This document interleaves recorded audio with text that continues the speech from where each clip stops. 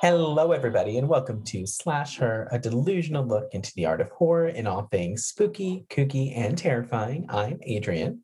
And I'm Stormy. And we're back. I mean,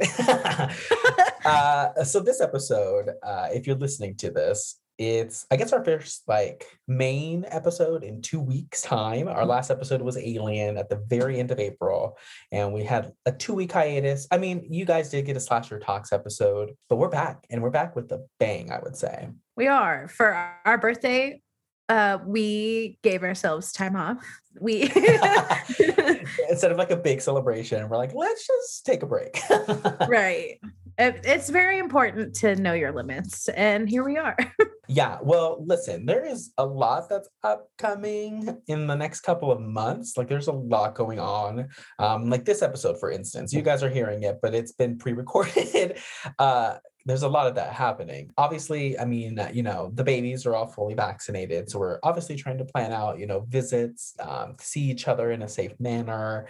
On top of, I mean, you'll probably be hearing my voice a bit. Yeah. On top of honestly, just like trying to not like every day waking up and just feeling like my brain's going to collapse in on top of everything, Right. But it's all very exciting stuff. And we're not saying that like things are falling apart and we need time. We're taking time because there's a lot of exciting things upcoming and we're working really hard for the podcast. So yeah, we really are. I mean, we hit that year mark and like out of nowhere, I feel like things are like moving. Like it's crazy. Something lit the fire under us. I think it was the vaccine. It honestly, it really did. And honestly, before we get into our main topic for the week, the vaccine really has it's motivated us, I think, a bit. I mean, obviously the aspect of being able to leave and not feel crippling anxiety is like a big thing. Because now, especially like creatively trying to come up with ideas for the podcast and ways now that we can see each other and like what we're going to be doing when we're together and like what we can create when we're together. And now there's like festivals again. And there's going to be a horror festival here in Vegas in like a few weeks. So there's a lot of stuff happening. There's a lot going on. The world's kind of coming back. The movie theaters are here. Movies are dropping left and right. Spiral, of course, by the time this comes out, has already come out. So there's just there's a lot going on. And there's a lot that we, of course, want to do. And, we're just hoping for the best moving forward because I'm really excited, really. Yes. Excitement, fingers crossed, toes crossed, just all the things. Yes. But today is a big episode. This is the first time that we are going to be discussing 2 films in one episode. Big deal for us. Sure. I was going to say, if you really think about it, if you've seen these films, which you should, they're amazing. They're kind of one big film. Yeah. So it's fitting. You can't talk about one without talking about the other. It's perfect. They go hand in hand. Mm-hmm. But yeah, and so obviously, guys, this week we're going to be just pretty much doing a big, huge discussion on both Insidious and Insidious Chapter 2. And since we are pre-recording, we really don't have any This Week in Horror because the weeks are going to be off. So, and it might be that way for a couple episodes. Give us some time to kind of get back into the gist of This Week in Horror because, again, we're going to be pre-recording a few things. So the next few episodes that come out over the next few weeks are going to be pretty much just the main movie discussions. But, we're still bad bitches, so we're going to make it work. Oh, just call me Brittany. I'm back. Oh, period. Okay. So Insidious. Both films are honestly, like you said, they go hand in hand with one another. So we might as well just jump into the discussion on both films. And we're going to go ahead and start with Insidious. Insidious is a 2010 horror film that follows the Lambert family as they recently moved into a new home. As they begin to settle in, things start to take a turn for the dark and wicked. When their son enters a comatose state, Josh and Renee look to Elise, a medium, to lead them into a realm known only as The Further. Originally released on April 1st, 2011, the movie quickly became a favorite amongst horror fans. This led the movie to have 3 sequels that were met with mixed reviews. Made on an estimated budget of about $1.5 million, the film would go on to make about $13 million on its opening weekend.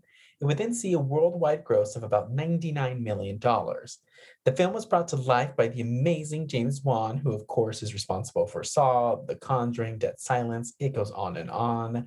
Alongside him was a very strong cast of characters brought to life by some phenomenal actors. Patrick Wilson is Josh. Rose Byrne is Renee. Ty Simpkins is Dalton. Lee Winnell is Specs. Agnes Sampson is Tucker. Barbara Hershey is Lorraine. And the amazing Lynn Shay is Elise. Okay, well, Insidious. Okay, so this movie at this point is over 10 years old. And quite honestly, it still hits. It does. I think I've seen it so many times that I don't jump anymore.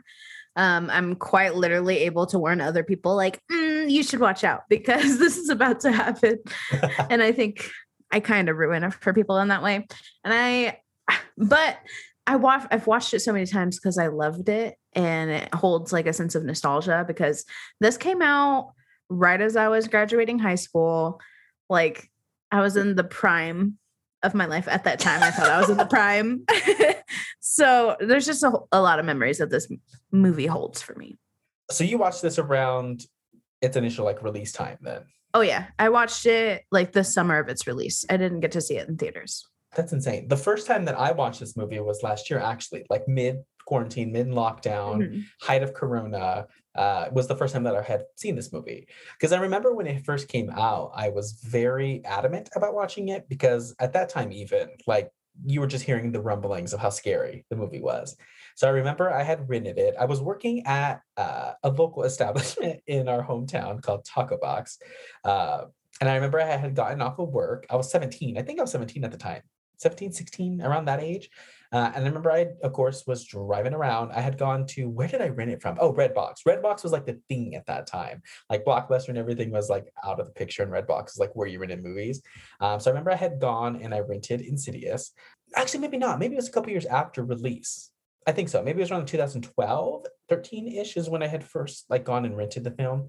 And when I put it on, I started watching it and I fell asleep within 10 minutes.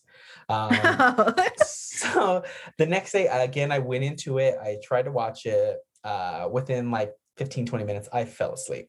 I don't know if I was just very busy at the time in my life. So tired. I was going to, in my defense at that time, I was working pretty consistently for like a fucking 17-year-old, on top of taking, all of my fucking classes heading into my senior year. And that semester, I also started taking dual credits. So I was doing a lot of college courses that year also. So in my defense, I was very swamped. But the movie put me to sleep twice. So in my mind, immediately, I was like, this movie's boring. I was like, she's boring. I gave it 2 chances. I did. I gave it the best I could. It put me to sleep twice. And what's funny is The Conjuring also did that to me. I remember, we haven't talked about The Conjuring, and I could save this for that podcast episode whenever. But I remember when I went to go watch Conjuring, I watched it in theaters when it first came out, and I fell asleep in the movie theater watching The Conjuring. Adrian, I know. So for some reason, for years, and it took a little bit for me to rewatch The Conjuring as well, because I had fallen asleep and I was like, this is not scary. This is not, and it was the same thing for Insidious. I was like, they're just not hitting something about it. It's not working for me. But what's crazy is because James Wan now, of course, in my current day and age, I realize how phenomenal he is and how much he's given to the horror genre altogether. But at this time frame, I wasn't like a fan of his films. I hadn't watched Saw. Insidious and The Conjuring put me to sleep. Dead Silence was I love her now, but at that time it wasn't what I was expecting it to be. So for whatever reason, back in my fucking high school days, I was just not feeling his movies for whatever reason. So finally, when I rewatched this movie, I was like, wow, I really fucked up. Like, this movie was amazing, and I was like so behind on the times. Like, my boyfriend, who does not watch horror movies, was like, you've never seen Insidious? I was like, no, girl, I have not. And he's like, well, you need to watch Insidious because it's fantastic. And I was like, okay, I'll give it a shot. And it's great. I don't know what I was thinking for so many years. Right. I remember when you announced, I think it was on a podcast episode where we were talking about and you're like, I haven't seen Insidious. And then I remember chastising you, and then somebody else called you out on Twitter, and you're like, don't worry, I'm literally in the process. And I was like, excited. Oh my God, dude, I forgot that's literally what led me to watching it, because I mentioned it to my boyfriend. And at that point, he was like, you have, everybody was attacking me at that time for not watching Insidious. And it's probably one of the earlier podcast episodes. Damn, that's crazy. Yeah, well, that's what led me to watch it finally. And I was so obsessed that I watched the second one immediately. I know. I was so impressed, like a double feature right off the back. I was like, wow. know. Yeah, girl. And let me tell you, at the time, this was before I had moved in to my current home with my boyfriend. At that time, he was still residing with his parents, and like their AC had broken down. So when we were watching Insidious 1 and 2, like it was like we were sweating. It was like a whole experience. You're like, I'm in hell right now. I was like, oh my God, 4D, love that. I didn't have to pay extra. But we were like sweating the entire time, and like everything was so intense. And the music, of course, is stunning, gorgeous. But it was really a moment for me. And I was like, what was I thinking? Who was I as a 17-year-old? But at that time, to be quite honest, and I think I probably discussed it on the podcast before, from high school heading into like my early college years, for whatever reason, I was just like I was just trying to like, I guess, figure myself out and like have a direction in life. And for whatever reason, like in terms of like my horror watching, it kind of fell off at that time. I think, like you said, I think that was like peak me. Like that's peak like who I thought, that's when I thought I was like the best I could ever be at. I like lost 80 pounds. I was like, oh my God, I'm stunning. I'm going into broadcast journalism. I'm going to be an anchor. I'm Gail Weathers. It was very much that. So at that time, like horror movies, for whatever reason, just did not keep my attention. I would have my comfort movies, obviously, that I would watch consistently. And I started watching Buffy around that time as well. So like that was like what I was like digesting. But most horror movies, for whatever reason, just didn't interest me at that time. It took a little bit for me to kind of get back into like consuming it at the rate I'm consuming it now. But I don't know. I'm just so disappointed in myself. I'm so disappointed in my 17-year-old self for just like giving up on the genre for a bit, because I missed a lot of these like James Wan films and like the height of like their popularity, I guess you can say, and it disappoints me. I can relate on so many levels, because genuinely, I think probably I went out like we were talking, I went into my peak and I thought I was awesome. Sadly, I realized that was not true. No, just kidding. Yeah, I went into my peak, and then after that I got married and he wasn't interested in horror. Like Insidious was probably one of the last movies that I can vividly remember being super interested in. And then, yeah, you brought me back into it with The Last Shift, and here we are. And here we are, doing our best to make our way through the genre. Because again, yeah, I really fell off, which is very unfortunate. And this is one of the movies, well, I guess both of them. These are like some of the movies that I had missed out on experiencing, especially in theaters. I don't know why I didn't give them the opportunity. The crazy thing is, though, I did watch Insidious 3 in theaters, and I remember that movie pretty clearly, and I loved it. And I remember at that time, I was like, why haven't I seen the first two? I'm very confused. But, it was an empty theater, and there was like 4 of us in there. It was like me and my friends were the only ones in the theater watching Insidious 3. But of course, I left. I was like, fuck, that was a good movie. What the fuck am I thinking? But then, schoolwork awaited, I guess, or whatever. I have no idea. My memory is so shit. I don't even know what I was thinking in those days, girl. I really don't. It's called suppressing our trauma. That's what it's called, not memory loss.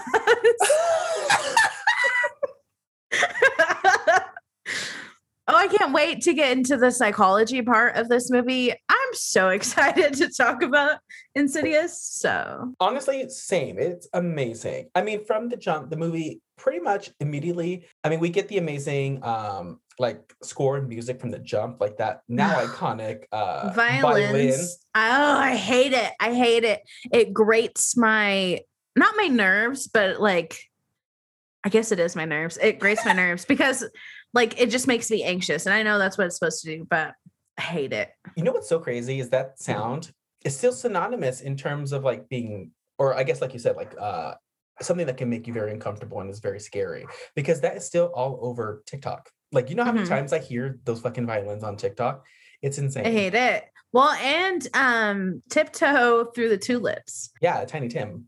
Yeah, iconic. Yeah, that's all over TikTok as well. It's crazy, to be quite honest, how much of a staple this film is in terms of horror movies. And I guess at this time frame, a lot of younger kids, I guess TikTok primarily is ran by Gen Z.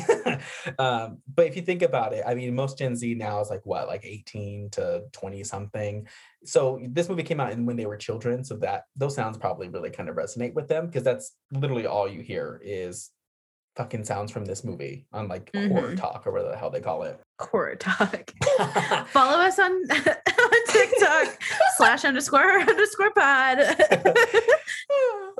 But yeah, the movie's insane. It starts off immediately, just of course, like taking us through a dark, scary house, and we see the woman in black as we kind of come to know her in this movie with the violin screeches, iconic, legendary. But the movie immediately begins with the Lambert family, Rose Byrne, who's stunning, gorgeous. I love her in everything that she's in. She's so soft. You know what I mean? Yeah, she looks very soft, very supple, very.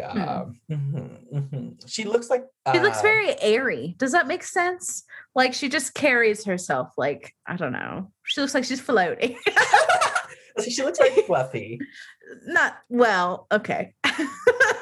Anyways, they just moved into a house. Yeah, well, when we joined them, they moved into a new house recently. Like, we don't really know why yet, but we see that Rose is she already seems overwhelmed from the jump. Or Renee, excuse me, her name's Renee in the film. But she already seems overwhelmed. And obviously they have 3 children, 2 younger boys and a baby girl. And from the jump, again, everything just seems very discombobulated. Josh himself already seems, the husband, Patrick Wilson, he already kind of seems like he's disconnected from the family in a weird way. And immediately, like, we're thrown into the spooky and the supernatural. Like, right off the bat, Rose is already, I keep calling her Rose. Renee is already facing some spooky shit, like right from the jump. And I think one of the most ridiculous scenes is when that fucking demon screams at her through that baby monitor. And Right. of course, she reacts as she should, like she freaks out and runs upstairs. But like I mean, it's ACAB all day, but like I probably would have called the police. Like if I heard like something that deep and aggressive in my baby's room. Well, I would call as I'm running upstairs, maybe. because that shit was terrifying as fuck. As much as I talk about like just sacrificing my daughter to whatever entity is out there, like if you listen back, I really do be like, oh, don't have a child anymore. But in reality, I feel like it would be a little bit of both. I would be like one of those like 2-step moments, and then I'd probably run upstairs. Yeah, it's like I think it's like the motherly instinct. I mean, we talked about it a little bit with Jordan in our Slash Her Talks episode too. Just like sometimes with moms, I mean, at least it's what we're told. It's kind of like a thing that people like to put out into the media and to the world. Like there's like that mom strength when the adrenaline kicks in, and you'll do anything to protect your offspring, and you can fucking lift fucking cars and toss them over your head like the Incredible Hulk, apparently. So maybe that she immediately just ran upstairs and she burst into that room. And like I was like, girl, what if somebody wasn't there? Like, what would you do? Shove him straight out that window with my mom's strength. My mom's strength. I'll pick him over my head and crack his back on my knee. Like where Hulk picks up Loki and just fucking swings him around. Oh, yes. You know what I was also thinking? I don't know if you watch DC movies, but in The Dark Knight Rises, Bane, who's played by Tom Hardy, who has the most gorgeous lips in the fucking daddy. God, those lips. Okay, we're off base, but honestly, he can wear the mask stays on though. No, I need to see those lips. No mask. I mean, it's fine. Whatever. The mask is on to start with. Okay, you're right. Okay, Foreplay for sure. Okay. Woof. So in The Dark Knight Rises, Bane picks up Batman and like cracks him over his back. Just cracks him over his knee. And disposes of him. So in that instance, my mommy strength would kick in, and that's what I would do probably. Right. That'd be my goal. If I was rushing into the room, I was like, I'm gonna full Bane ass this bitch, and I'm gonna make sure that his back is cracked. Okay, so I'm built like a linebacker, right? So I feel like I would like barge in and like tackle him out the window, but we're probably both going out the window. Oh my God, that would be okay. Imagine you're walking down the street, you're on the sidewalk, school just let out at 3 p.m. You're a smooth 12 years old. I don't know why. I just always say 12 because fucking R.L. Stine makes every single character do something 12. But you're 12, You're walking down the sidewalk, and all of a sudden, the new family has just moved into town. And out of the window, so mom just bursts through the window screaming, and it's a fucking ghost, so there's nobody there. It's just her bursting through the window, and she kaplops right onto the lawn. Like she's stuckling. Imagine that poor child, that poor 12-year-old. He just sidesteps and is like, okay. Oh my goodness. But yeah, Renee apparently is going through it like right from the jump. Poor baby. But we also have we're also told, or I guess we learn at this point as well, that Dalton, the eldest of the 2 boys, I believe, right? Yeah. He apparently has a lot of nightmares. He's been having a lot of scary dreams. And at one point, obviously, he's in the attic. I don't know, like, why was the attic so easily like accessible for him? I feel like that's a hazard. I feel like that's one of the things you should do when you first move into a home is like try to child-proof everything. If you're a parent, I don't know. I don't know the ins and outs of being a parent. Maybe they hadn't got there yet. She's got a lot on her plate. She's still trying to compose while she has 3 children and a husband who honestly just useless girl. Right. So useless. He's pretty, but so hot, but literally so useless. Like right from the jump. She unpacked the entire house by herself, as far as we know. Right. She unpacked it. And he does one of those things where there's like literally there's breakfast on the table and he grabs a bagel and he's like, okay, bye. And she's like, you're not going to fucking help with anything. And she's like, gotta go. Don't you hate when they do that when people in movies just like fucking pick up one thing from the table? Because there's always in every movie, there's a smorgasbord. There's cereal, there's fruit, there's toast, there's so many things. And they grab like a fucking banana and they're like, bye. I'm like, I'm taking a fucking bagel, bitch. Like, I'm gonna roll a pancake up. What do you mean? You see those like those expectations that they put on moms in these movies? Like, they expect people to come down the stairs, and moms in movies and TV shows, they always have like, it's like the fucking Holiday Inn. Like, they have the whole fucking continental breakfast. And you're like, what is happening? Right. Like, I would wake up and my mom would like just be screaming at me, and I would have to like grab a Go-Gurt and like fucking run out the door. Like, I wasn't being fucking pampered like this. I mean, again, right. That just wasn't my experience. If you're waking up and you have like a full breakfast, a buffet of options in the morning, you can have a little bit of everything, and you go to school and you fucking get straight A's. That's great. That wasn't me. So this whole scene was ridiculous. Can't relate. Yeah, I don't know what the fuck they're thinking. And she's doing all that on top of unpacking, on top of like calling. She's on the phone. And she's on the phone with like, I don't know, somebody that she needs to talk to, an actual associate, which I feel her pain because she's like literally talk to an actual fucking human. You know, the automated system on the other line is like, I'm sorry, that prompt isn't understood. It's been 10 years. Why haven't we gotten past that? You know how often I'm screaming agent into the phone today? It's been literally today. Like, what are we doing? Like, let's fix this because that's annoying.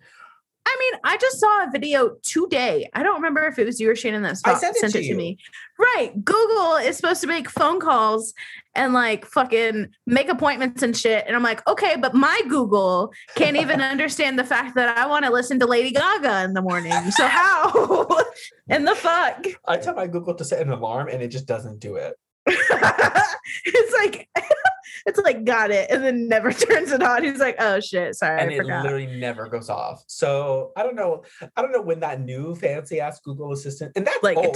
did we miss the update? I don't. That little whatever that little presentation that I sent you, my boyfriend showed that to me last year, and it's barely going viral on TikTok now. So I don't know when the fuck we're getting that assistant. Maybe it's on the phones, right? Android or whatever. Yeah, but still, my Google Home should still be just as capable as my Google app. You would think, not to get into like what Google's doing, because they're probably listening right now. You know they really are. Also, honestly, fuck Siri too. I literally can be like, hey Siri, and I like change my tone. I'm like, hey Siri, and still fucking nothing. But I could be talking shit, cussing somebody out, and Siri's like, I'm sorry, I didn't understand. I'm like, bitch, I did not say anything remotely close to Siri. The frustration. Honestly, how did we get on this? I don't know. Apparently you're really upset about Siri. I'm sorry. Okay. You editing, yes. You're just like in the editing bay. I'm like, girl. But yeah, so Dalton's up in the attic for whatever reason, and he falls off the ladder. And so the following day, he pretty much goes into like a coma initially. So yeah, he goes into a coma. They spend, I'm sure they describe how long that they're in the hospital, but they spend a ridiculous amount of time in the hospital. They end up bringing him home. And honestly, how can they afford this on a teacher's budget? Because you're a teacher's child, and I have teacher friends. They don't make what they should. Period. So how are they affording this? Does the school have really great health insurance? Are we in America? Does Renee come from money? You know what? I feel like Josh kind of does, because in the second movie, like that house is very like full of antiques. Yeah. Also, they move in this movie again. So like they Right. So they can afford to move out of the house and I'm gonna assume they bought it. So maybe Josh is like a YouTube sensation or something. he's a TikTok star. He probably has like YouTube tutorials like teaching children how to do stuff in an easy manner or something. I don't know, because they really have money and I don't understand from what. Maybe his mom made a deal with the devil or something. That or Renee like had a really great, like she's a one-hit wonder and she got paid big money for that. And now she's just trying to like catch up to that again. Or quite honestly, maybe she's like a songwriter. Maybe she sells songs. I mean, that's what she is. Yeah, because she's like making sheet music and she's like plays the piano. So she's probably sold some songs and probably has some money saved up somewhere, something along those lines. I don't know. We really don't get much on her. She's just there to be a panicked individual. So, you know, she does her best. I will say though, I fucking die of laughter every time it cuts to the scene where Dalton's in the hospital because it just like random shift changed. Like the lighting is immediately shifted to like the twilight hue. Yeah, the blue. Yeah, immediately we're like made to like feel sad, which I mean, it is a very sad situation. Right. But it's very random. It's like 2 minutes long, just so the doctor can be like, he's perfectly healthy. We have no idea what's going on. Yeah, it's unexplainable. It's not like we're in a supernatural movie. So we get that. Oh, I feel like we didn't need to go to the hospital to know that. Not literally at all. But it does jump from 3 months or jumps 3 months later. So he's been in a coma for 3 months. He's back home. The nurse is teaching Renee, which I think is a great moment. I think it's really cute for whatever reason.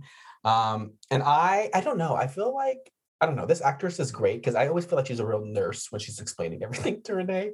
I'm like, wow, she just seems so intelligent. I hope she's a real nurse. She's so knowledgeable.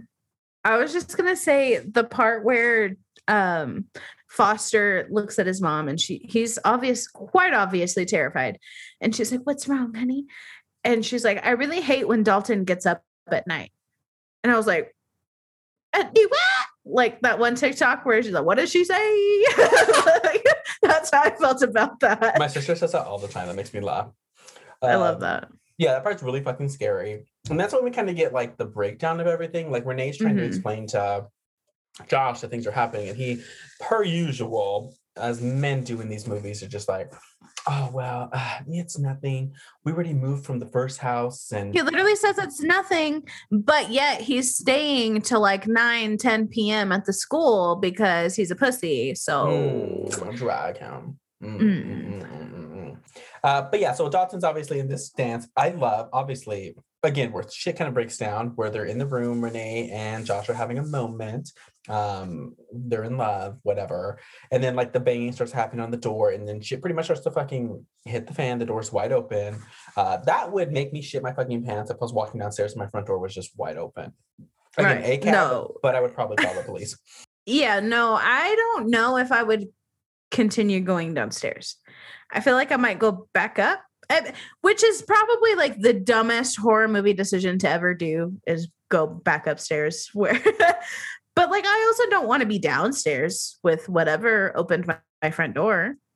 And then the alarm's going off and that's disorienting alone. No, if my front door is wide open like that, I'm grabbing my family and we're just going to run outside and like run to the street and just wait. Just wait for whatever happens. I mean, yeah, obviously, because I'm just not going to be in that house at that point. I'm out of there, girl. I'm done. Right, but he wants to go back to bed. No, man, what a moron. He's so stupid in this first movie. He really is like an idiot. I mean, we kind of come to understand because he's repressing all his memories. So he just seems a little discombobulated for a specific reason. But yeah, he's so stupid.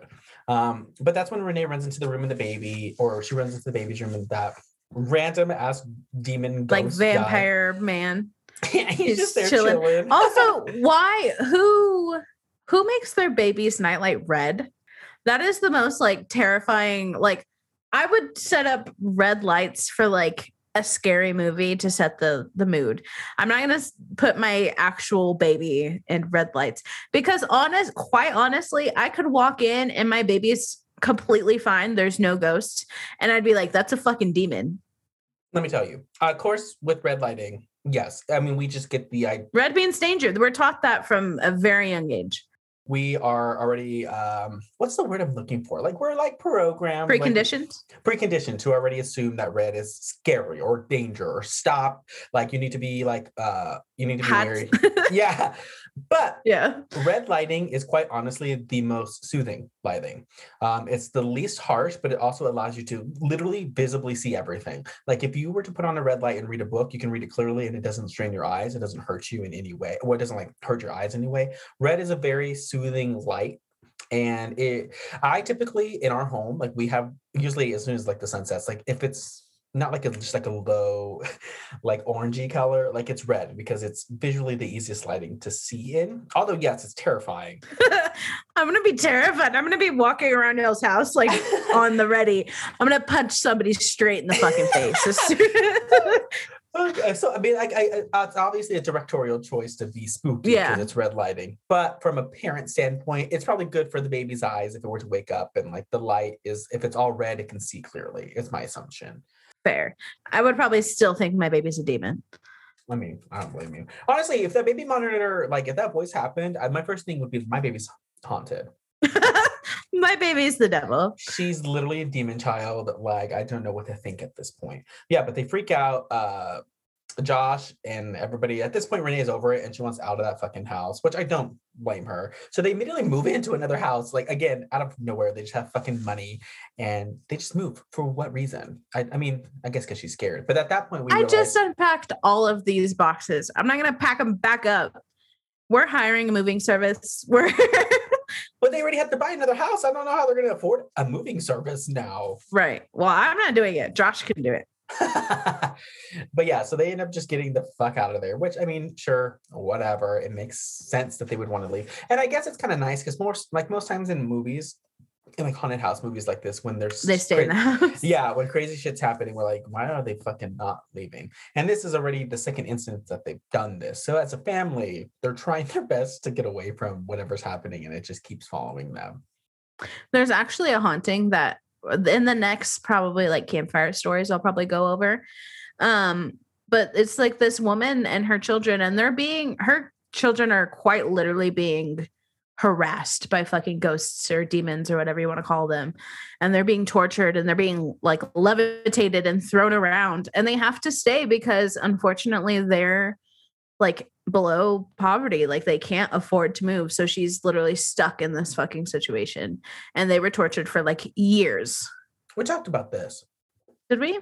Mm-hmm. I brought it up in I think maybe it was a Chillin' and Killin' episode. Oh, I think we talked about it because that's when they started seeing flies at the very beginning. Remember? Yes, it was like the mom, the grandma, and like two kids. Yes. Okay. Such a good story. So, guys, go to our Chillin' and Killin' episode and listen to that story in as much detail as I can provide because apparently I probably didn't do well, but go listen to it. But they move. We're introduced to Josh's mother at this point, Lorraine, played by Barbara Hershey, and she's no stranger to being in horror movies because she was in the 1982 film The Entity. Which, have you ever seen The Entity? No. She is literally TW, trigger warning. She is literally like haunted and molested by a ghost. Like that's what the movie is. Like she's literally being sexually assaulted by. Oh yeah, very similar. Yes, very that. But she's in that movie and she does great in that movie. So she's no stranger to supernatural entities, but she's amazing. She's obviously here helping them unpack. So we get introduced to her. She doesn't do too much in this movie. She makes up for it in the sequel. Yeah, they literally gave her moment to shine in the second movie. We'll go over it because honestly, I laugh. But at this point also is when things are starting to kind of break down, and we have one of probably the most infamous horror scenes of like ever, probably at least of like the last 20 years, when they're at the table and the directing is just phenomenal. James Wan, he knows what he's doing when he's directing. He quite honestly has given, again, so much to the horror genre. Like he's given us so many different franchises. Literally Saw has another movie coming out this year. Like that franchise is still feeding us fucking hungry ass bottom bitches. Like he's done so much. Conjuring 3 comes out this year as well. He gave us that, and there's already Insidious 5 is already in the works. Like he has fed us thoroughly, and he knows what he's doing. So this scene is amazing because it's just quick cuts from each individual. It's Renee, Lorraine, and Josh at the table, and it's obviously Lorraine kind of explaining that this has happened before. This has been something that Josh has experienced before as well. And so these quick cuts are happening. They're happening. We're happening. It's kind of discombobulating the audience in a way. And then we cut back to Josh at one point, and the fucking lipstick demon is right there. Quite honestly, so fucking scary. That's our first glimpse of the lipstick demon, right? I do believe a little bit earlier in one of like the spooky, scary scenes, like you can see his like shadow in the corner right. of the That's room. the first time you see like his full on though. Yeah. And honestly, nowadays, before I was terrified. I've seen it so many times now that all I can see is him from the Powerpuff Girls. Oh yeah. And so he gives very him energy. Yeah. And now he's like kind of iconic. Like I kind of want to see him in drag. You know? Like, oh my god, somebody on Dragula, please do like a lipstick demon inspired book. Please. I need it because that would be so fucking hilarious. where's Sydney when we need him? Oh my god, yeah, Sydney, girl, do it, please. Right. But yeah, so we had that amazing moment and it just hits, it works so perfectly, or it does what it's supposed to do. Like it's literally so terrifying. And I still jump when it happens. And I've seen the movie a handful of times at this point. So between the lipstick demon, the peekaboo doll, the like weird fucking vampire guy, and the lady in black, like which one's your favorite? In this movie, obviously the lipstick demon is like the star of everything. Yeah. The woman in black, as we'll be discussing that character, we'll name it. Right now, they're being called the woman in black. We'll get into who it actually is when we discuss the second film. It's kind of like a side villain. Like, obviously, this is the individual, because when Lorraine's, of course, explaining what Josh went through as a kid, the woman in black can be seen in pictures. It's following him. It's getting close to him. It's a very aggressive entity. It wants his body. So she's very terrifying. Honestly, I can relate, though. Yeah, they're very terrifying. The woman in black is very scary. But yeah, the lipstick demon is really the star of this movie. It's very spooky looking. And I mean, we always jump all over the place. And like its whole like MTV Cribs moment, like that whole fucking room that it has in the further is insane. Like she's fully decked out. She is a full diva. She has like trinkets and it's just beautiful and it looks very luxurious. And she's just like, she's sharpening her nails. She's living her best life. She's yeah. Listening to Tiny Tim as loud as he fucking can. Girl, like what? The taste is immaculate. Right. I personally doesn't resonate with me, but go off. It's your moment in the further. Right. The further is where you go to exist and live your best life. So there you go. Yeah, get your life, girl. And the Tiny Tim song obviously is also, I guess, pretty synonymous with this movie as well. If not SpongeBob, then it's Insidious. Right. And that scene always makes me laugh. Like you said, like the little peekaboo doll or like the little kid or whatever it is when Renee is walking outside and like the music changes and it's inside the house and she like follows it. I quite honestly don't think that's a scary scene. And like the scare. That's still terrifying to me. What? I think it's because peekaboo dolls scare me in general. Before I ever saw this movie, before I even thought about before this movie was a thought in anybody's mind, I've been terrified of them like as long as I can remember. Because I used to remember, that's what, because before you see him like dancing around, he's literally like propped up against the wall. Who still has those in their house? I have no fucking idea. Renee, apparently. But like, I used to see those when I was younger. Like that used to be a thing. And I remember, I don't know if like we were in a shop or I can't remember if we were at somebody's house, but I flipped it around and it didn't have a motherfucking face. Yeah. And I was fucking terrified of them from then on. And so now, as soon as I saw it, I was just like, no, ma'am, I know what you are, you little motherfucker. I've been fighting you since I was 5. Yeah, my grandma had 2 of those dolls and they were very terrifying. Punch them directly in the face. Like, so You know how in the clown episode you were talking how you were gonna you would walk up to the statue and be like, "Fucking move, bitch! I'll fucking punch you straight in the face." That was me with these peekaboo dolls. I'm like, "Fucking say something, like move, like twitch." I'm little Stormy being so aggressive to these poor dolls and just punching the shit out of them constantly, just throwing them down and fucking like, "I know you can feel it. Say something." I know you feel pain.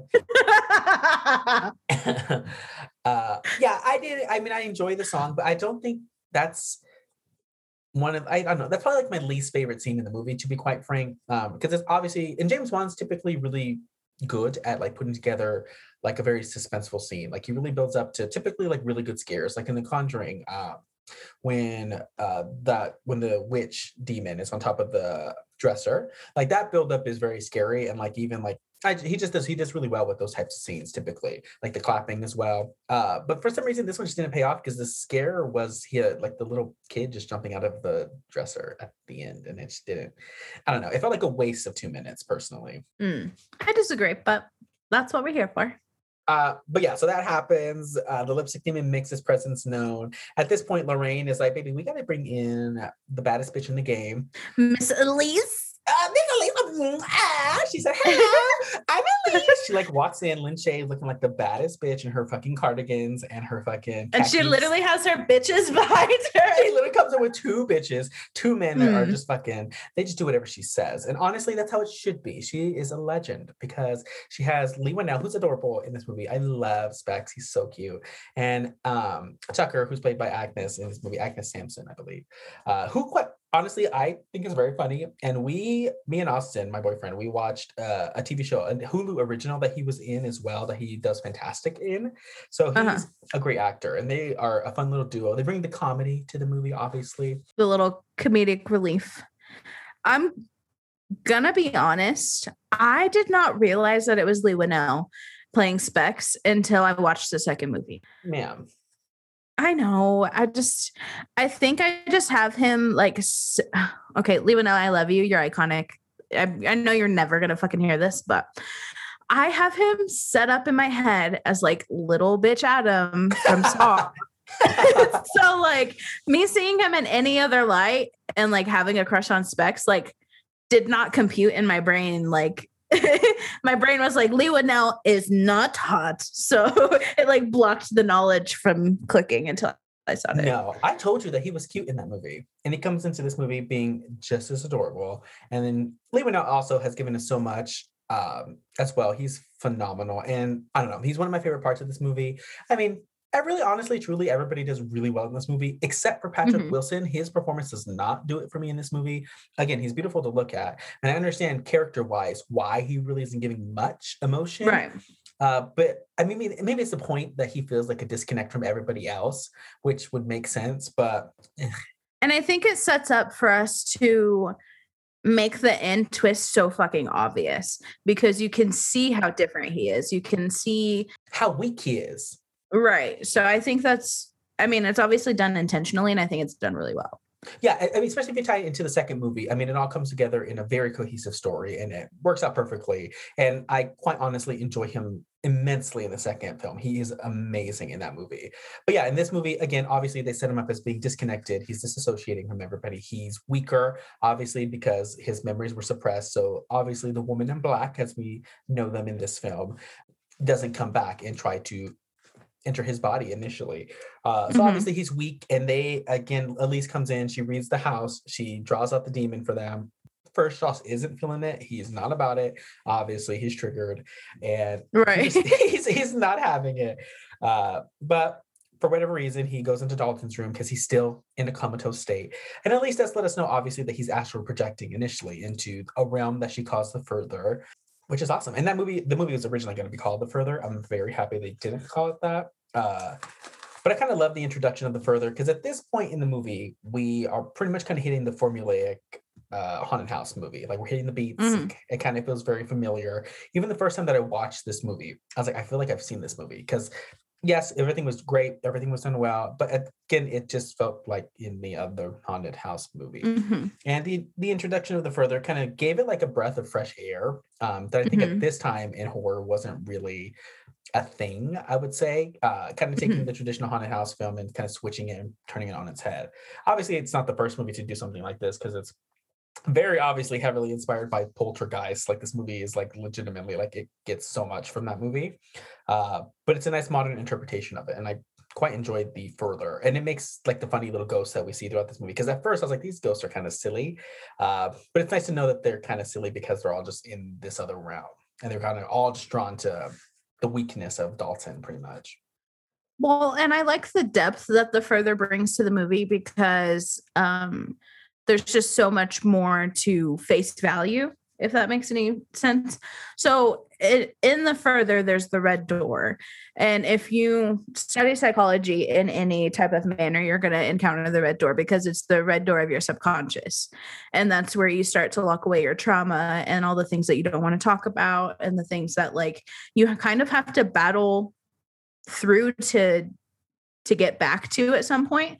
So it's kind of, I don't want to say a simile, but like they're kind of a reference for one another. Like this can be a whole other discussion over mental health and like how that can be addressed at a really young age. And it's really important for us to foster that. And if you don't foster that, as you see with Josh, then you start locking things away and you bring up generational trauma. And so I just really love that there's so much more to this movie than just a scary horror movie. Yeah, and Lee Winnell, of course, was a screenwriter for this movie, and a lot of what he brings, and a lot of his films kind of have. I mean, we can see it off like the like straight out the bat with Saw. Like when he writes things, there always feels like there is a deeper meaning to it. It definitely feels like he adds levels to his films intentionally to not only have us relate to his characters in a way, but then that way we can also understand that there's a bigger world, which is why his movies are still like, literally are still happening. Like there's a big extensive world to his films because he adds this layer to it that can be built upon. And the further obviously was a huge mechanism to be able to make multiple films in this series because it allows for there to be different aspects to things and for people, to also look into it a little bit deeper. I mean, the red door, like you said, is very on the nose in terms of being able to overcome your trauma and, escape the further initially and kind of come back into yourself or, whatever his intention was there. But he does phenomenal in that initially in the stories that he, writes, obviously, and then teaming up with James Wan, who just makes everything look very gorgeous. I love the further because of just how gorgeous it is to be in it. Obviously, Mhm. everything's dark and there's really not a lot happening, but like the directing and the cinematography in those scenes, it's great to me. I don't know, it's fun and it switches the movie up in a very, very refreshing way. And it really kind of draws your attention. Because as you're I mean, at this point, you're kind of losing interest. Again, the scare that happens, like kind of, well, a little bit earlier before this, like with Tiny Tim and like the little boy, like for me personally, I'm kind of losing interest. And then when all this happens, it kind of reinvigorates my interest in the film and it knocks the rest of the movie out of the park pretty much. Yeah, I feel you. Personally. But yeah, I mean, at this point, Elise pretty much forces Josh into the further. It's the only way they can save Dalton. They got to get in there before this aggressive ass red faced bitch gets him. So Elise puts him into a trance, puts him into the further, and he pretty much goes off. That's when we get to see the Neon Demon's whole crib, looking gorgeous, looking stunning. I'm Lipstick Demons and welcome to MTV Cribs. And you just look at all my trinkets. I mean, also before Josh goes further, we also get the most insane seance scene like I've ever seen in any movie ever. So good. Elise is literally in a fucking gas mask. Right. Honestly, I want to hotbox it. That was literally my first thought when I first saw this. But also, I don't want to be Specs wearing the fucking headphones, listening to Elise whisper in my ear. That just sounds like terror. Like it sounds like comfortable. It sounds like my hairs are gonna lift. I'm not here for that. I don't care for the seance scene either. Listen, again, we'll get into like the verses at the end, but this scene also doesn't do it for me. I feel like it goes on way too long. Like even when he starts writing out and he's just writing and it's just taking so long Fucking to get to the point. Bitch, fuck, help. And I was like, okay, like can we fucking stop? Like every time I watch this movie, I just like I fast forward because I can't, it bores me. But then everything, the shit hits the fan, and then it breaks down. But I'm not a fan of that scene. I personally like it with the, I don't know, for some reason whispering like makes me, I don't know, it feels like somebody's running their finger down my spine. I don't like it. And then the idea, she's whispering and he's like fucking scribbling as fast as he fucking can. And those lights are just popping off. It just raises my anxiety. And so I really enjoy this scene. So it's always fun to contradict you. Agree to disagree, because I don't know. It doesn't do much for me. But the movie breaks down after that point. Obviously, everything happens. Yata, yata, yata. So I don't know. I mean, again, like you said, kind of coming to the ending, it's kind of expected to twist. Like obviously, Josh and Dalton are maneuvering their way through the further, while the ghosts are obviously trying to get into the real world, and the family at home are trying to like do what they can to hold them back. But obviously at this point, Josh and Dalton separate. They each have to like fight their demon initially. Literally. Literally fight their demons. They're literally fighting demons here. I will say I always fucking laugh when the lipstick demon like fucking fool the liquor from Resident Evil crawls across that wall so crazy after Dalton. His tail? What the fuck is, honestly, like hit me with it. But at the same time, like, what the fuck? I don't know. Every time I see the tail like flick a little bit, I kind of get taken out of the movie. I'm like, hold on. Like, what the fuck was that? Yeah, like he is full force a demon. Like they did not hold back on his design. Like, let's make him just what you think a demon looks like. Which is fine. Again, like I don't know, it's a fun aspect. Now kind of looking at him and watching it a few times. He literally looks like Anakin as a demon. Darth Maul. Darth Maul. Yeah, very Darth Maul. A little silly. He looks a little silly now that I watched this movie, or I've watched it a handful of times. But I mean, it's still very impactful the first time you watch it, because it's still like, what the fuck is happening? Right. But yeah, they escape as far as we know. Dalton's a fine. He comes back. Everybody loves Elise for coming like the baddest bitch and doing what she had to do. But yeah, at the end, obviously, Josh is possessed and chokes her out. By the woman in black. By the woman in black. Well, she takes she takes a picture of him, and that's like his one trigger since childhood is he can't have his picture taken.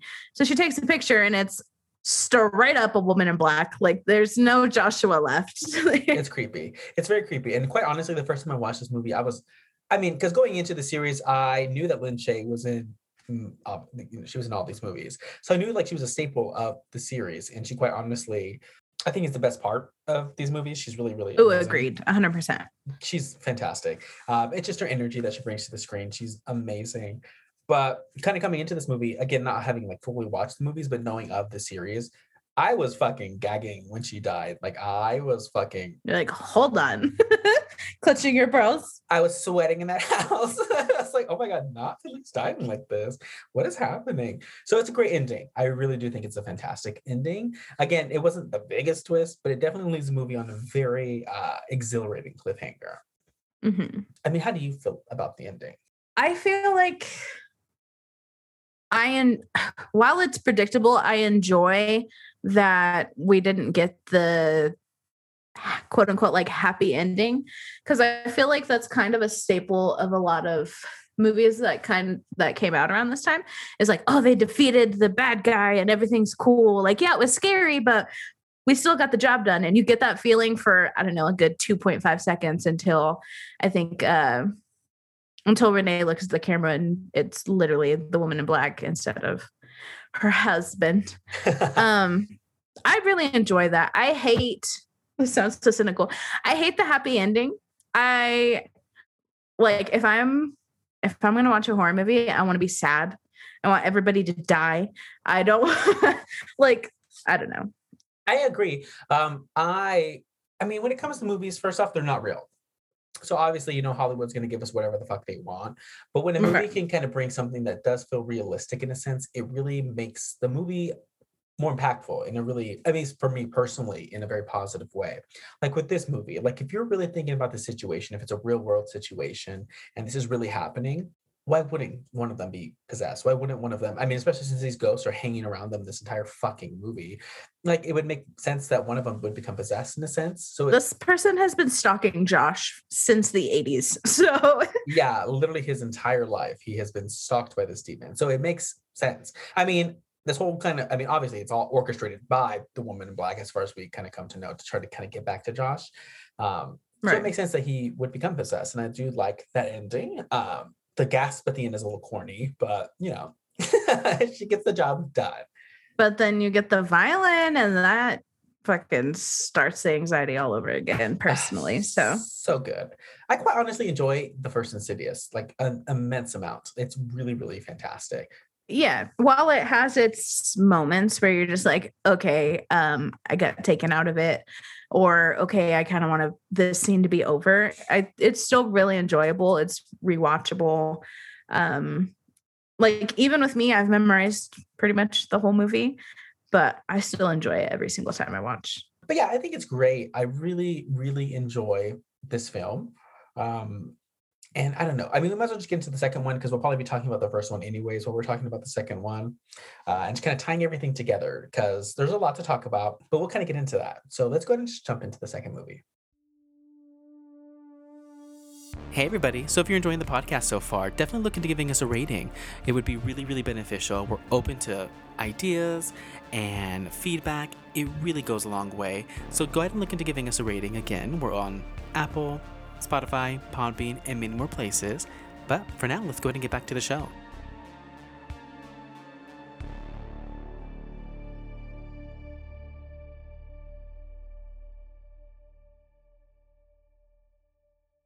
Insidious Chapter 2 is the 2013 sequel to Insidious and features a returning cast of characters. After the massive amount of praise following the first film, it only took a few years for director James Wan to get back into the director's chairs for the next installment. Taking place immediately after the last film, Chapter 2 focuses on the Lamberts following the death of Elise. The trust that the family has for Josh quickly begins to fade, and the spirits from the further seem to still be present. Originally released on September 13th, 2013, the film was not as critically praised as the first, but was still capable of making an impact that only carried the series, no pun intended, further. Made on an estimated budget of about $5 million, the film would go on to make about $40 million its opening weekend. From there, we would see a worldwide gross of about $161 million. James Wan returns to direct, and the cast of the first film also returned to reprise their roles. So, Insidious 2, Stormy. Now, I mean, I guess I kind of dropped the bomb before we went to our to our little break that I quite thoroughly enjoyed this film. Although I do feel like the first film is overall, I feel like it's better, maybe, but there's a lot in this film that I enjoy tremendously. I feel like the scares work better in this movie. I feel like this movie's a little bit it's a little bit more engaging as a film. I don't feel like I'm falling asleep as often in the first one. But the ending of this movie kind of sours me a little tiny bit. I've kind of grown to be I can accept it, but beyond that, I think this film is fantastic. I for a really long time I had a true attachment to the first film. And because of that, I think that's why I was like, no, Insidious one's the best one. And no one can change my opinion. But now rewatching it with a little bit more, I don't know, maybe critical eye, like watching it specifically for the podcast, I found myself actually enjoying part 2 a lot better. To me, I mean, we know how I am as an individual who enjoys his films. I really enjoy character development. And I just feel like in this movie, of course, we've come to know who these characters are, but they also just do a lot more. I feel like Barbara Hershey gets so much more screen time in this movie. She does a lot more as Lorraine in this movie than she did in the first. So they do a lot more with her, which I love.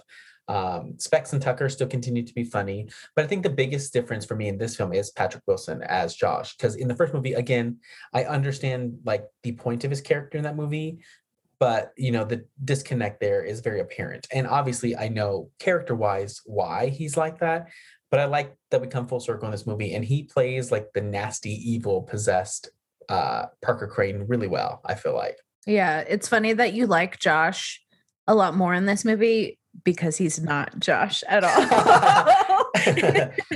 I just like what Patrick Wilson's doing as an actor in this movie. And I'm he just looks giving you shit. terrifying. Oh, no. But it's true. When he's not himself, he's great.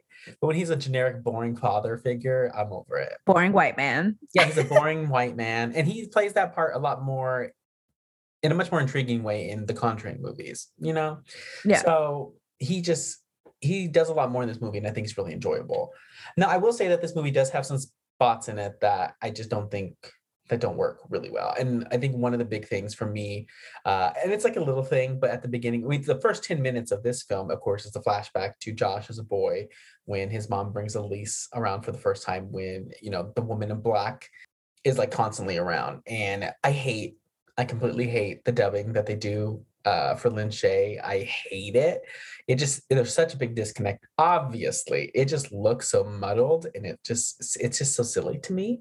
Mm-hmm. And I think that there's an overseas version of the film where her dubbing isn't even in it. It's the original actress just like speaking the lines. I would rather have that and I love Lin Shaye, and you know, at least that gave her 10 more additional minutes of, you know, being present in the film, because she's not in this film for too much or too often, but it just looks stupid to me. Yeah. I never realized it in my first watch, but I definitely noticed it now that I'm watching it for the podcast. It's kind of embarrassing, I feel like it just doesn't look good. It's just odd that somebody like James Wan, who we're so used to giving us like iconic films and just bringing amazing scenes to screen, that it just seems overlooked. Yeah, it's a little sloppy, and not even like it's bad. I feel like in terms of dubbing, like they do fine. Like, you know, the words match the lip movements.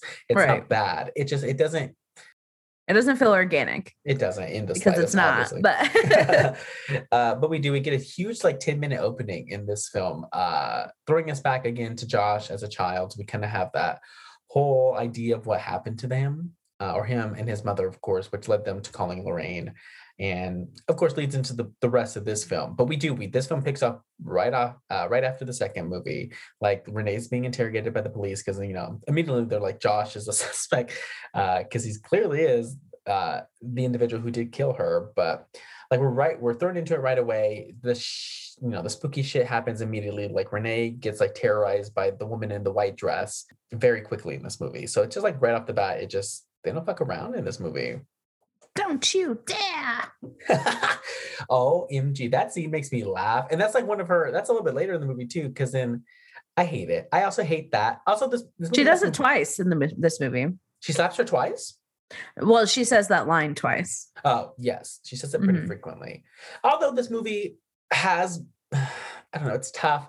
There's the scares in this movie hit a little bit better for me, but then there's stuff like that which I think it's kind of stupid. Like when she gets slapped through that table, it's very stupid.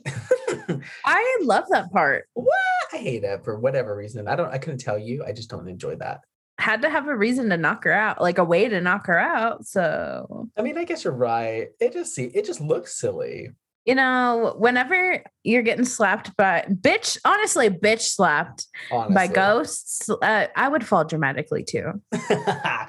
But yeah, this movie altogether, again, it further builds off of what we already have seen in the first movie. I do enjoy that Lorraine kind of teams up with Carl, who we come to know, who's a friend of Elise's. He can also, you know, interact with the spirits and what's not. But him, Lorraine, Specs, and Tucker go on a whole expedition, you know, trying to contact, like their whole subplot in this movie. It feels really random, but it like works really well for whatever reason. But, you know, they're trying to contact Elise. They're trying to figure out who killed her. They're trying to figure out like what's going on, like what malicious spirit is at play here. And like their whole side quest is great. I feel like I love the scene with the dice. When they're contacting Elise for the first time. Do you hate the scene with the dice? No, I was you said the scene with the dice, and I'm like, that's a major plot point. I was trying to figure out which one we're talking about. Well, the first time, like the first like seance that they have where they try to get a hold of Elise. I think that's great. I think it's scary. And it's such a different way. I mean, personally, I have never seen something like that. Like try to contact the spirits through like a pair via of, like, dice. Yeah. It's really interesting. It's kind of clumsy, I feel like, because I mean, I'm assuming there's every letter of the alphabet there, but I feel like it's really hard to get messages that way. But it works, obviously. Right. You need multiple vowels. Right. You're really taking You're taking a crapshoot, which I mean, I guess is the point, but he's like, it's not an exact science and starts throwing it again. It's very, again, it's a fun scene and I enjoy the dice and I don't know. Again, it's a little silly, and I think it's going to be hard to get clear messaging when you don't probably have, like you said, enough like letters. But it works. It works perfectly fine. I guess to kind of stay away from the family from a little bit, from the Lambert family, they'll just kind of knock out the others and what they're doing because they're trying to figure out who killed Elise. Elise, is kind of leading them in a certain direction, and they pretty much come into contact, or they kind of start realizing, well, at least Lorraine does, that there's a connection to a man that used to be in the hospital that she worked at, an older man by the name of Parker Posey. Oh, no, Parker Posey, that's the actress from Scream 3 who plays hold on. Parker Crane. I was on IMDb earlier and I was like, I love Parker Posey. And I was going through her filmography and I was just, so she's on my mind. But yes, Parker I think Crane. It's one of those things where we always have to find a way to put Scream in. So just in the back of your brain. I'm always thinking about it. But yes, Parker Crane. And the story kind of starts to unravel itself and we kind of come to very quickly, honestly. Yeah, it was like really fast. I mean, like I'm sure they had the idea of who this character was going to probably be from the first film because, the woman in black figure was in the first film, or just hiding in corners pretty much. But that they came in this film, they completely, fleshed out the character, Parker Crane. And the character and I guess we can maybe get into that discussion a little bit later because there's a lot to unpack there. But kind of just looking at like the story aspect of everything, one of my favorite scenes, and I think it's just because it reminds me of like something you would maybe like read on like No Sleep, like the No Sleep Reddit or something like that. When it's a flashback, obviously, because Lorraine's working in this hospital. Parker Crane's in the hospital as one of the patients that she works with. Josh obviously has an altercation or a run-in with Parker. And then the next day, Lorraine's in the elevator. Parker walks in beside her and they're just there. Lorraine tries to have a casual conversation and Parker's giving nothing. Go girl, give us nothing. But they get off the elevator and then Lorraine's like, she runs to the front desk nurse. But she goes to the front desk individual or nurse, I guess. And she's like, what the hell is this patient doing out of their room? And the front desk nurse is like, oh, well, sweetie, he's dead. He died. What a Taylor Swift moment. And like those little scares like that, they just always work for me. Again, it just feels like I'm reading something at 3 a.m. in my bedroom or something. And it just, It hits different. It's not like a jump scare. It's like one of those scares that has to set in. And I love that shit. It's one of my favorite little scenes in this movie.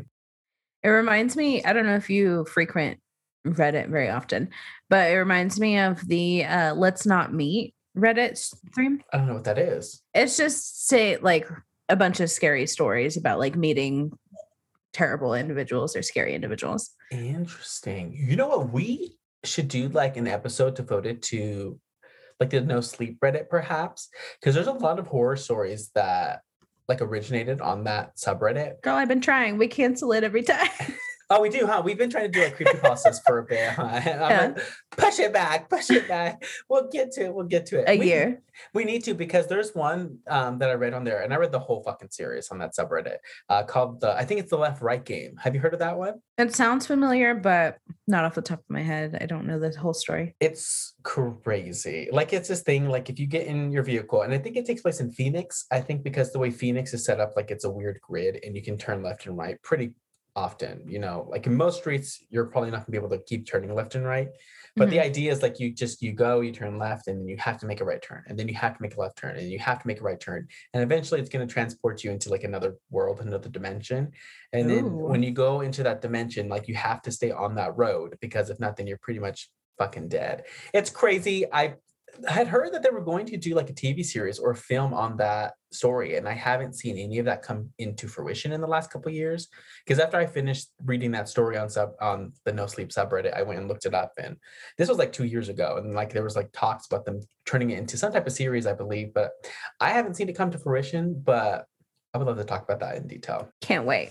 But yeah, so I just enjoy their scenes thoroughly. There's also the scene where they kind of discover Parker's room, I guess you can say, where the black dress is. That fucking scene scares the shit out of me when they go into that room and there's just everybody in that room sitting down with the fucking sheets over there. Oh, they're rotten, just disgusting corpses just sitting. Why did get the vibe that this is like a church. For some reason, that's what I pictured, was just like church pews. Everybody's lined up. It's very that, and it's scary. To me, it's the most unsettling thing, and it also gave me a little bit of Sinister vibes, almost like the snuff film kind of feel that Sinister does. Like it's just these dead bodies that are there, and it's of course like it's a POV shot, it's a handheld shot that we're given in that scene, and it gives me like Sinister vibes. It gives me like that uncomfortable, like I shouldn't be watching this type of vibe. Poughkeepsie tapes. It just gives me that kind of vibe, you know? Yeah, I don't listen. Just breathing in all those toxins, dead people decomposing. So gross, so disgusting. But I mean, I don't know if like toxins exist in the further. So well, they're not in the further there, right? That's the real world. Oh no, you're right. Yeah, because they can. Because Specs is literally like gagging. Yeah, he starts like choking immediately, which I don't blame him. He's like, I got asthma.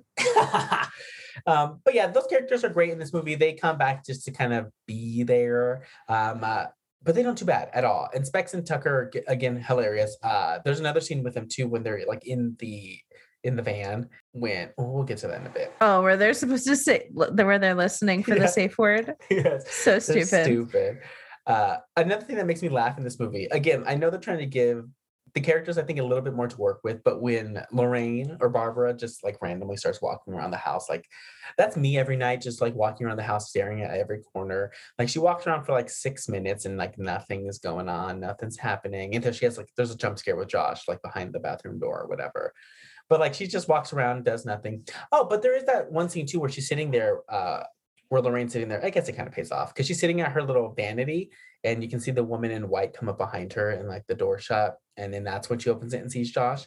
A letdown just seeing Josh there like that, but that buildup was pretty intense. Again, James Bond does really well with like those slow buildups, but sometimes they can be silly. For me personally, like it's a good buildup, a disappointment at the end. Not a disappointment, but you know what I mean. Yeah. It happens. It happens in both movies. Like there's so much greatness, but then at the same time, there's just like stuff that seems kind of corny to me personally. And that's just one of those scenes where like it's a good build up and then it just kind of like whatever payoff. Like the Peekaboo Kid in the first film, where like it's a good build up and then it's whatever payoff. I would still punch him directly in his face. I don't blame you. I do not blame you. Now, the Lambert family has a lot going on in this movie. Obviously, again, Patrick Wilson is a possessed man in this movie, possessed by the spirit of Parker Crane. And just the way he starts to look freaks me the fuck out. Sick. So sick, so scary. I kind of feel bad for Renee in this movie, or Rose's character, because she doesn't really do too much. She has the first little scare with like the baby chair at the very beginning, and then like nothing else really happens for her. The rest of the movie, she's just kind of there, just kind of hanging out until the end. The baby gets kidnapped by a woman in white. I feel like that's traumatic enough, and she gets bitch slapped into another dimension. But she doesn't like do as much. I feel like they kind of dropped the ball with her a little bit in this movie. I just love Rose Byrne, and I feel like in the first movie, a lot of it was, at least the first half was like her obviously being terrified in the home, building up to like the end and everything. So in this one, they kind of dropped that a little bit. She's kind of, she still goes great and she still does amazing in the movie, but like she's kind of just a motor where she's scared enough to tell Lorraine, like, this is still happening. Like, please tell me that you see these things too. And then Lorraine goes off on her own ghost hunting adventure, and we don't really see Rose or Renee all that often. So I agree. But like I said, she's kind of just a motor to keep things going. Yes, very that. And then Josh starts losing teeth, and that is the most foul thing to me. Yes, dude. He's decomposing. Yeah. He's decaying, and it looks terrifying. It really, really does. And there's a scene too near the beginning where Dalton is like sitting at the table. Is it Dalton, the one that was in the coma? Yes, because Foster's the one that's awake. Okay, where Dalton's sitting at the table and Renee's talking to him. And Renee, obviously, at the beginning too, is a little uncertain about Josh as an individual at this point. But at the very beginning, when Dalton's like, I had my scary dream with grandma. She came into the room and there was somebody behind her. Like, I'm still a little bit uncomfortable. And, and he like initially is like, and dad is a little strange, and then like and then like Josh is standing in the doorway, and I think it's a really cool little silhouette shot of him just like standing like in the doorway, and it's terrifying, and I love it. I love that shit. There's a part, I think Josh is like laying on the couch, and you can just see, like, I love the way that they contoured him to like literally look like he's like turning pale and like just like losing all definition to his face. He's just coming like sunken in general. Yeah, and he's terrifying in the movie. He really truly is. Like he is. Like his journey. He just gives off like the aura of not being Josh. Does that make sense? Yeah. Like a very intimidating aura. And that's impressive to me. I don't know. Because we see him be such like a frail little bitch. Yeah, kind of. In the first movie. He is. I mean, he goes into the further without hesitation. So I mean I did more than I could probably attempt to do. Oh yeah, for sure. But he's still a baby bag bitch and doesn't believe his wife, and I don't know. Yes, he's annoying. But yeah, he does great in this movie still. Like his whole journey is terrifying. Obviously, everything kind of starts to come together because, you know, Carl and Lorraine, Specs and Tucker eventually discover obviously that the spirit that's at play here is Parker Crane, the woman in black, if you will. And obviously they're like, oh, well, you know, Josh is possessed. We got to get Renee out of there. So, you know, Lorraine takes Renee out of there. And that's when we have the whole ridiculous scene where they're trying to tranquilize Josh to be able to, you know, try to help him. So Carl goes in there by himself. And to me, which is one of the most like intense scenes, I feel like in the movie. Right. But they give us the most ridiculous scene directly before that, where they're trying to agree on a fucking safe word. And I'm like, why is that me though? They're like, I thought it was going to be quesadilla because we could bring it up in conversation. I can't remember what the first one was going to be though. I forgot. They're so stupid. And I do enjoy Specs and Tucker, but it does kind of suck because to me, it's one of the better scenes in the movie, leading up to Carl's inevitable death in that scene, but it's one of the best. It's the most like intense. Josh is amazing in that scene. He is so fucking terrifying. Carl, he does great playing off of that. It's great. It really is. And yeah, it's sandwiched between two silly scenes with Specs and Tuck. Because even when they try to come in to save the day, it just seems like it's like the Two Stooges. It took them so long to run up that front lawn. Man. Well, and then like Carl's like, I'll be sure to let you know that I'm in danger. Oh yeah. And they have that Scooby-Doo moment where like Specs and Tucker like look at each other and they make eye contact, and it takes them a while to like scramble out of the van. And I'm like, this is the most early 2000s Scooby-Doo I've ever seen. I need a Great Dane in there, and then we're set. We're Mystery Incorporated. But it's great. It really is great. Just with them sitting at the couches and having their whole dialogue. It's terrifying. And obviously then finally Carl gets up and we get to the point obviously where Josh comes in with his hand behind his back. And it's scary because Carl's like, why don't you ask your dice? Mom says that you have the dice, and she said you did really well with them earlier at the house. It's just creepy. It's so creepy. And then he throws his dice and it's like knife. And it gives us we didn't need that much of a zoom in, but it surely zooms in on the word knife. Well, and like the spelling is so precise. Yeah. On that one, like before, like the letters were all spread out. Like you kind of had to like decipher what kind of like message we were trying to get across. But this one, plain and simple, he's got a Kanife behind his back and you got to watch out. Listen, and also, I don't know if Parker Crane was like a minor league baseball player or something, because he's fucking chucking shit at people in this movie. Like he's like, you know, there's a knife and he fucking whips it out. He just looks like a ridiculous person whipping that knife out. And then with all his force, like 90 miles per hour, fucking just chucks his coffee mug at the bookshelf or like the wall behind Carl, and it just explodes. And he just fucking he looks like Debbie Saw in Scream 2, when she just like looks so crazy with the knife, and then he just like runs at Parker, or he runs at Carl, and like he starts choking him out. He must have also been like an independent pro wrestler or something, because he immediately gets him in a chokehold, chokes this old man out. He's the end for Carl. Well, and the thing is like Parker Crane, he's not a spring chicken, you know what I mean? Right. Like when he died, he was old as fuck. And so I don't know, I'm just impressed with his agility in his late age. But I mean, I guess, I don't know, do you take over like Josh's strength at that point. Well, that's another thing too, and I was going to question that because in this movie he possesses Josh's body, which has been like his goal since Josh was a boy, anyways. Because it kind of gives me like Chucky vibes, obviously, like with Charles Lee Ray, who's trying to possess Andy because it's a younger body, so that gives him some, time to, I guess like live his entire adult life.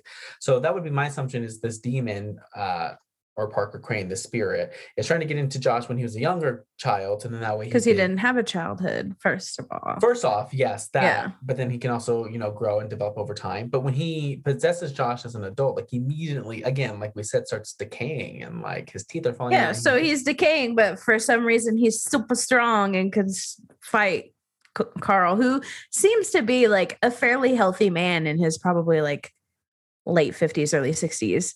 So I don't really understand how that works, but it's paranormal. So I guess there's really no rules if we're being honest. I mean, true. Yes.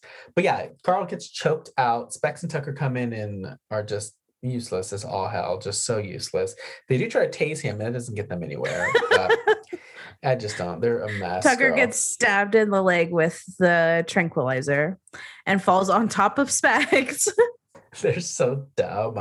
They really are idiots. But obviously, I mean, at this point, we also know that the real Josh has been stuck in the Further since the end of the first film. So Carl, again, dies and he wakes up in the Further. And Josh is right there waiting for him. He said, "Hey, girl, how's it going? Who are you?" I've been waiting for you. Yeah, I was like waiting for him. And then so they were like, okay, well, now here we are. And then they kind of go on their own little journey to try to find Elise, pretty much, and to try to get some help or try to figure out what the fuck is happening. So we get, of course, akin to the first film, we get a whole journey through the Further. Josh and Carl are doing their thing. And eventually they do come to find Elise because they do go back. And this is kind of the fun connection that we have in the Insidious series, because in the Further, like you're jumping between timelines. They go back to the first movie, they go back to when Josh was a child, and we're seeing these things because obviously it's teased at the beginning when Specs and Tucker seeing like the VHS tape, like Josh as an adult standing behind him as a child. Mm-hmm. And so they go back and they have that whole moment. They go back to the beginning of the film in which they were trying to when younger Josh was trying to lead older Josh to where he needed to go. We have a whole bunch of those tie-ins, and one of the ones is, of course, when they go back to the first movie, when all the shit's breaking down in the house, when the door's wide open, when that weird ghost with the white paint on his face is in their house, and we, find out that Josh and Carl were like running around that fucking house and like making a lot of those bumps in the night, girl. It's fun. I love that like connection that they do with these movies. Mm-hmm. I think that's why I love this film so much, is that they really tie up a lot of loose ends. Because I think we discussed it when we talked about the first one, but I feel like standalone Insidious, the first movie, it's good.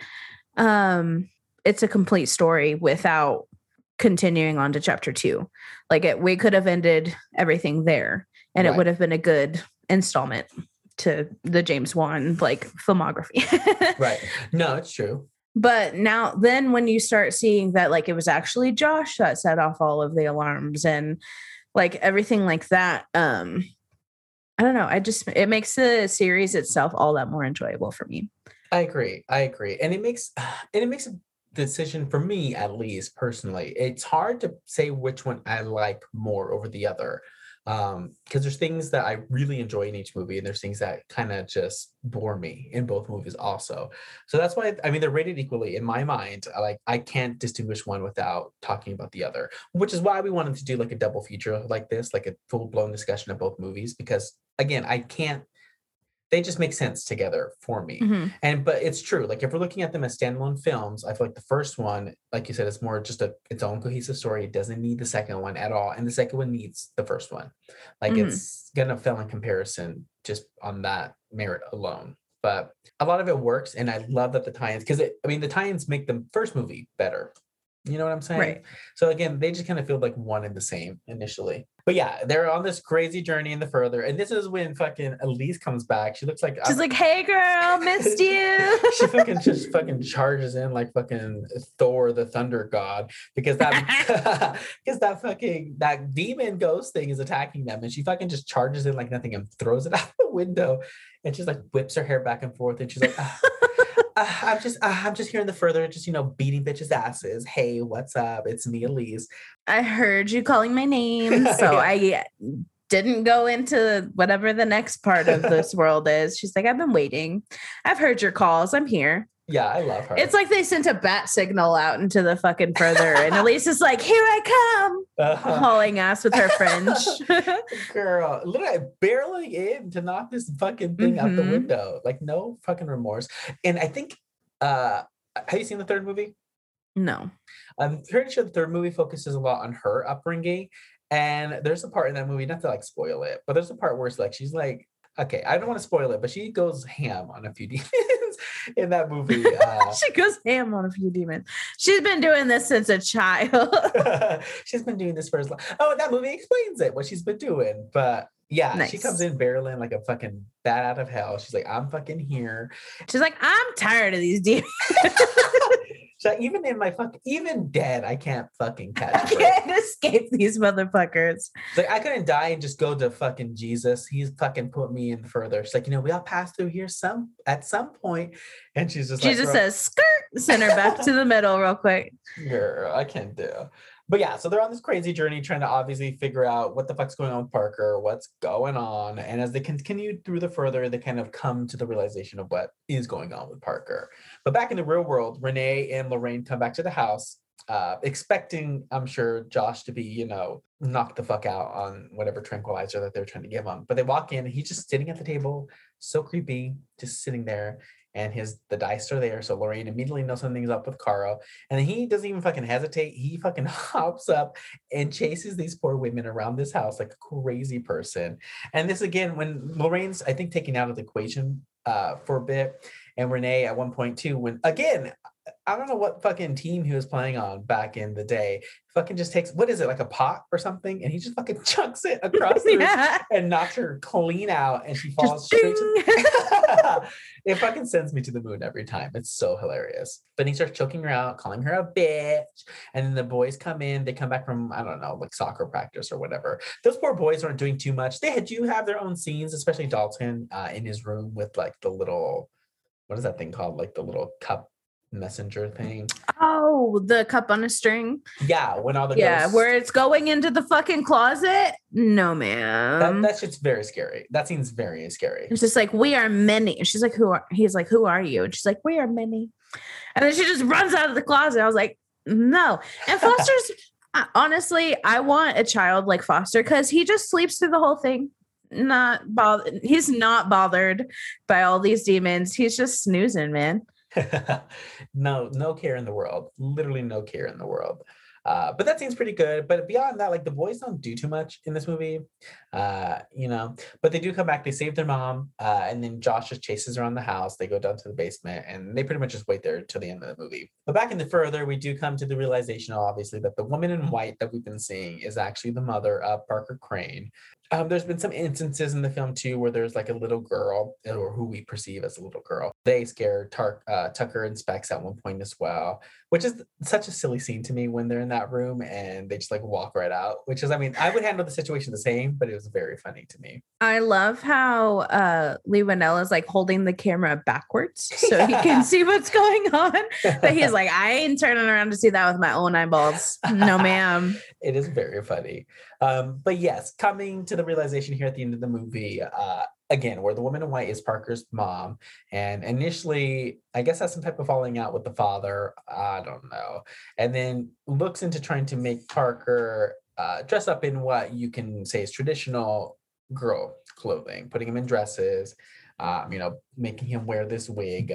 But again, it's hard to say. I mean, Parker's journey as a villain in this film is it's interesting to say the least. I remember I recall the first time I watched this movie, I wasn't the biggest fan of it.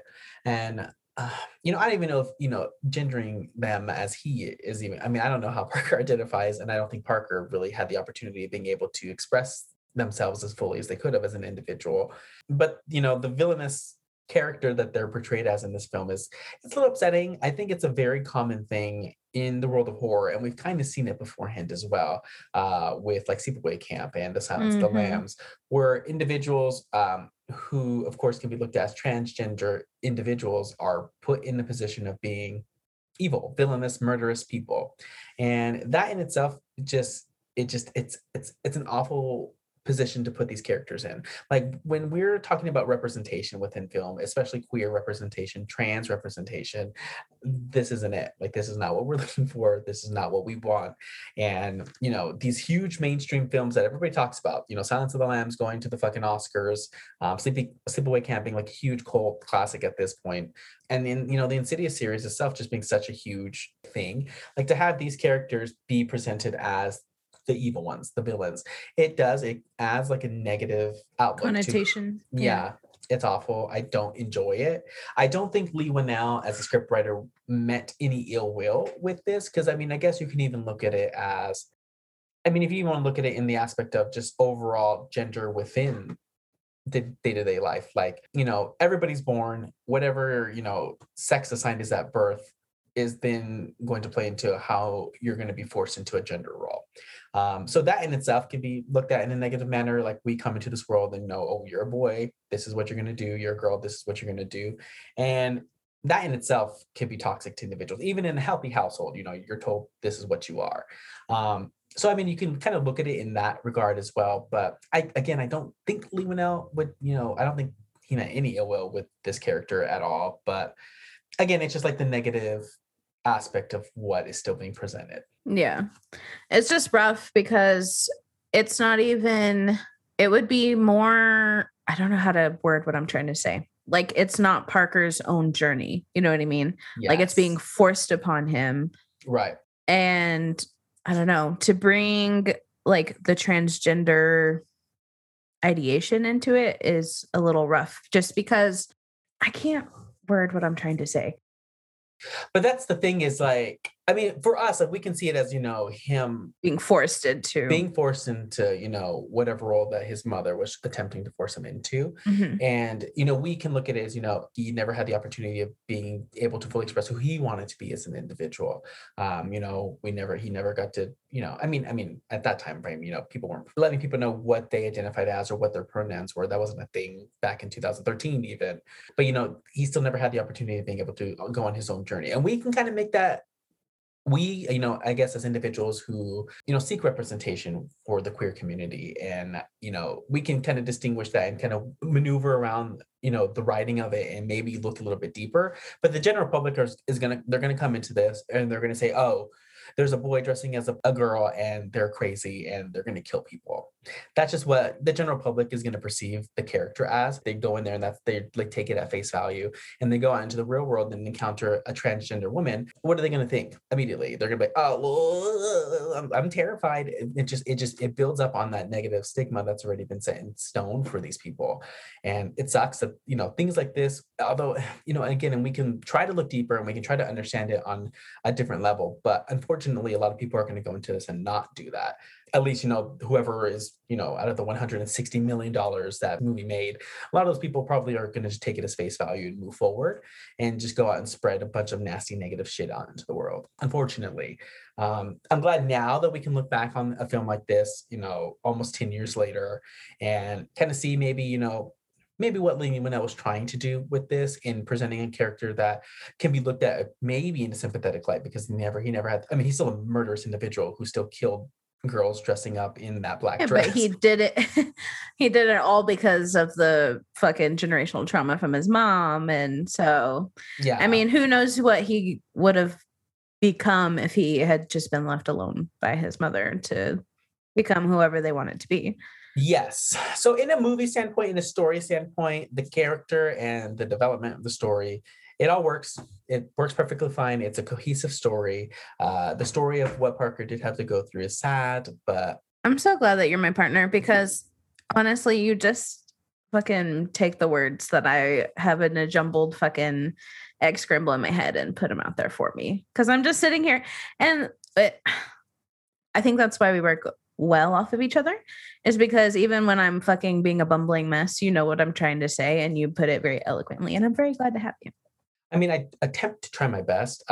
It's very difficult to kind of maneuver around that because, I'm one voice of many and I can't even, try to kind of look at this, even like from a personal standpoint, although I'm on my own journey, I haven't had the journey that a trans individual might be having. And so it's hard for me to kind of come from a place of personal experience as well. And seeing a character like this on screen. I mean, unfortunately, well, not unfortunately, but even within the queer community, even seeing something like that, it awakens something in a child as well. It's like, oh, well, that's they're different than what most people are. But I try my best to at least, I guess, try to kind of just display how, although it's a cohesive story in the film, it can still be just looked at in a really, I don't know, it just still isn't my favorite kind of thing. Yeah, it's still put forth very messily, I feel like. And this is kind of like operating off of like when I first saw this film as well. I think as like kind of have watched it a few times since then, I can kind of take it for what it is and just kind of move forward. Because again, I mean, I don't think it's an awful story that's being told. I don't think that, something like this wouldn't, or, this story isn't an interesting one. The aspect of what we are given in terms of what can be looked at as transgender characters, even though, again, we don't know how Barker identifies, we can't say that for certain as to, what was trying to be presented here. But again, it just adds to the negative connotation of what the media displays. And it's just years of it. There's just years of that negativity to individuals who, to boys who are, dressing as girls or whatever it may be. Like there's that negative connotation to it. And this film just kind of added to it a little bit, although it didn't maybe do it as much. Like Silence of the Lambs is a whole nother thing. And I think they added to it in a much more worse light than what this movie is doing, for sure. Like I think there's a lot more harm done there than there is in this movie, but it just adds to, years of misrepresentation in the media. But again, now, like 8 years later, we can kind of look back on it. We can see the little growth that there has been, especially in media, especially with TV shows like Pose, which is like amazing. And just like the positive stories that are now being told for transgender people, and with individuals like Laverne Cox, who can come out here and who can be presented in popular media and be a positive reinforcement to who these people are, because they are people. But it's not bad. I don't hate the movie because of it. It just, all that in a bag of chips. Right. Like I said, I'm glad you're well spoken, because not even. I was blah, blah, blah, blah. It just, but here we are. The movie ends, whatever. Everything's good. They save Josh. Elise. Oh, I also gag and I just fucking scream when Parker's mother just fucking like shoos off Carl and and Elise, and they fucking just fly out through the door into the nothingness. Like that makes me laugh every time. Honestly, she's kind of iconic. She reminds me a little bit of the character that just came out in the Final Fantasy game that just came out with the super tall. Oh, no, Resident Evil, I'm sorry. Yeah, she kind of gives me those type of vibes. So I have like the smallest bit of a crush on her, but she's also a very terrible person. So although her makeup is ghostly white, right, it's still a bit fierce. She's still looking great. She's still looking, stunning. Waist is snatched. Yeah, waist is looking petite and just, she's looking great or whatever. But yeah, we get a happy ending for the Lambert family. That closes the chapter on them and they move on, and we never really, I'm assuming we don't hear from them again. I've never seen the fourth movie, so I don't know what's happening there. I love that Elise just goes to Carl and is just like, you don't belong here, so go ahead and scurry on. Oh, yeah. She said she now all of a sudden has the power to just resurrect the dead, I guess. Right. I was like, okay, Elise, like go off, I guess. She is literally, they just fucking, when they need something done in the script, they're like, just put Elise. They god modded Elise. That's exactly what I was gonna say. I was like, she's like a god. Yeah, that's it. That's literally what they do. But when she's the plot point, they're like, how are they gonna get out of this situation? Elise. How's Carl gonna come back to life? Oh, Elise. Like that's just what they're doing. It's very funny. But Insidious Chapter 2, there's a lot in this movie that I thoroughly enjoy. I guess you can objectively say that the first film's a better film because it does stand on its own. It sets the pace for the series and it's a starting point. So I think I can understand why a lot of people enjoy that one thoroughly. There's a lot in the second movie that I really do enjoy. I feel like it's a little bit faster paced than the first film, but I think I enjoy that, which is weird because I don't mind slow burn horror in the slightest. But for some reason, just between these two, it's a lot more fun to me. So I think I like it a little bit more in terms of what I'm sitting through. What is your favorite scene or like favorite moment? In both movies, like out of both? Yes. Mhm. I think the most obvious answer would probably be the lipstick demon, like the first reveal in the first film, because that one just kind of sits with you. Mhm.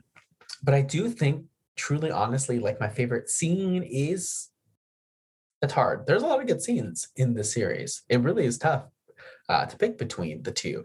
I want to say Carl and Josh having their discussion, because just Josh, he just scares me in that scene. Mhm. And he makes me laugh when he whips the knife out. But that scene just really makes me unsettled. Damn, I also really enjoy, again, like the POV shot, the first person view into Parker's little like dungeon of dead bodies. That's also very terrifying to me as well. I don't know, Storm. What would you say? And the second one, I feel like it would be the shot of Elise just bashing their face in with the rocking horse. Yes. Iconic. I live for Elise. If I'm half the woman that she is at her age, or at her age when she died, I've made it. I'm successful. We love that for her. If I'm not at least the demon slayer in The Demon Slayer. in some sort of purgatory, then I'm just going to be disappointed. Right. And the first one, I don't know about my favorite, but the most unsettling for me is like a toss up between the Peekaboo doll, just because my trauma, early childhood trauma with those Peekaboo dolls. Between that or like whenever Josh is walking through the further, like in the very beginning, and we encounter like the whole shooting scene, and like all three of them like cock their head and like smile super big at the same time whenever he turns around and looks at them. Super unsettling for me. So I guess overall, I think it's easy to say that probably the best scare in both films is the lipstick demon reveal in the first one, when he's behind Josh. I think that's the best orchestrated, the best directed.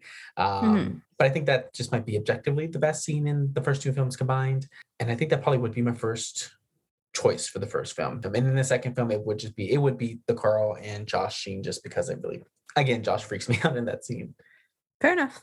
But yeah, there's a lot to dissect with Insidious Chapter 2. There really is. Of course, our good friends over at Horror Queers even have an article up on Bloody Disgusting from a few years back when they discussed this film as well. And they also have a discussion in terms of the Parker Crane story arc and just how they kind of look into that as well. So if you want to check that out, you definitely can. Again, there's a lot to unpack with these films. And again, I think may now kind of come around to the Parker Crane story in this movie and maybe not dislike it as much as I guess like me, like I don't enjoy it too much.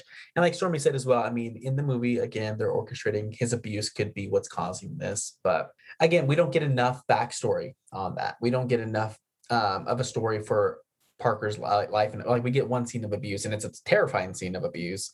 But we get one scene of abuse, so we just don't have enough to kind of work off of. But either way, it's still great. I really enjoyed the movie. So we had to put them up against each other, Stormy. Which one would you prefer? Or which one is your favorite? Versus Insidious 1 versus Insidious 2. Chapter 2 is my favorite now. It's a lot more fun. I do agree. I do like 2 just a little tiny bit more than the first film. I mean, girl, we can come back a year later and my mind could be switched. So don't fucking take what we say seriously. But right now in this watching, for this discussion, I like the second one a little bit more. And I almost feel like it's unfair to pit them against each other, because if you think about it, they're really just one long movie. Also that. But I hope everybody enjoyed our welcome back, our big Insidious episode. She's going to be a long one. I mean, she is a long one if you've made it this far. We're back with the bang. We're back with the wand. Oh, yes. I tried to make that a pun. It didn't work. I just went with it too. I'm so supportive. You are. But yeah, so great stuff. Love it. Loves that for us. Right. We have a very special guest coming up soon. Next week's episode will be really fun. More Leigh Whannell next week. Leigh Whannell. We cannot escape Leigh Whannell. We really just set up May to be a Leigh Whannell month. Notice us, Leigh Whannell. He's off of Twitter, so he'll never. So my he'll never chances are find now us. reduced. Yeah. Right. Now he would have to be in some weird special part of the internet to come into our links popping up somewhere. So I'm also very upset that he left right before Spiral. And I mean, I know it's probably intentional, But I also just want to tell him I love him and I appreciate him. Yes, it's true, honestly. And we can't reach him anymore.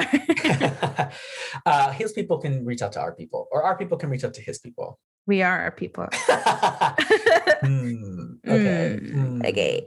On that note, where can people find us, Stormy? You can find us on Instagram and Twitter at the same handle @/_her_pod. You can find us on Spotify, Apple Podcasts, Google Podcasts, Podbean, and plenty of other places /her. Stick with us for more Leigh Whannell. And honestly, the summer's going to be a blast. So get ready, bitch. Thank you for joining us for another episode and allowing us to take some time off for our birthday. And we love you so much. And stay spooky, guys. Stay spooky, everybody. Bye. Bye.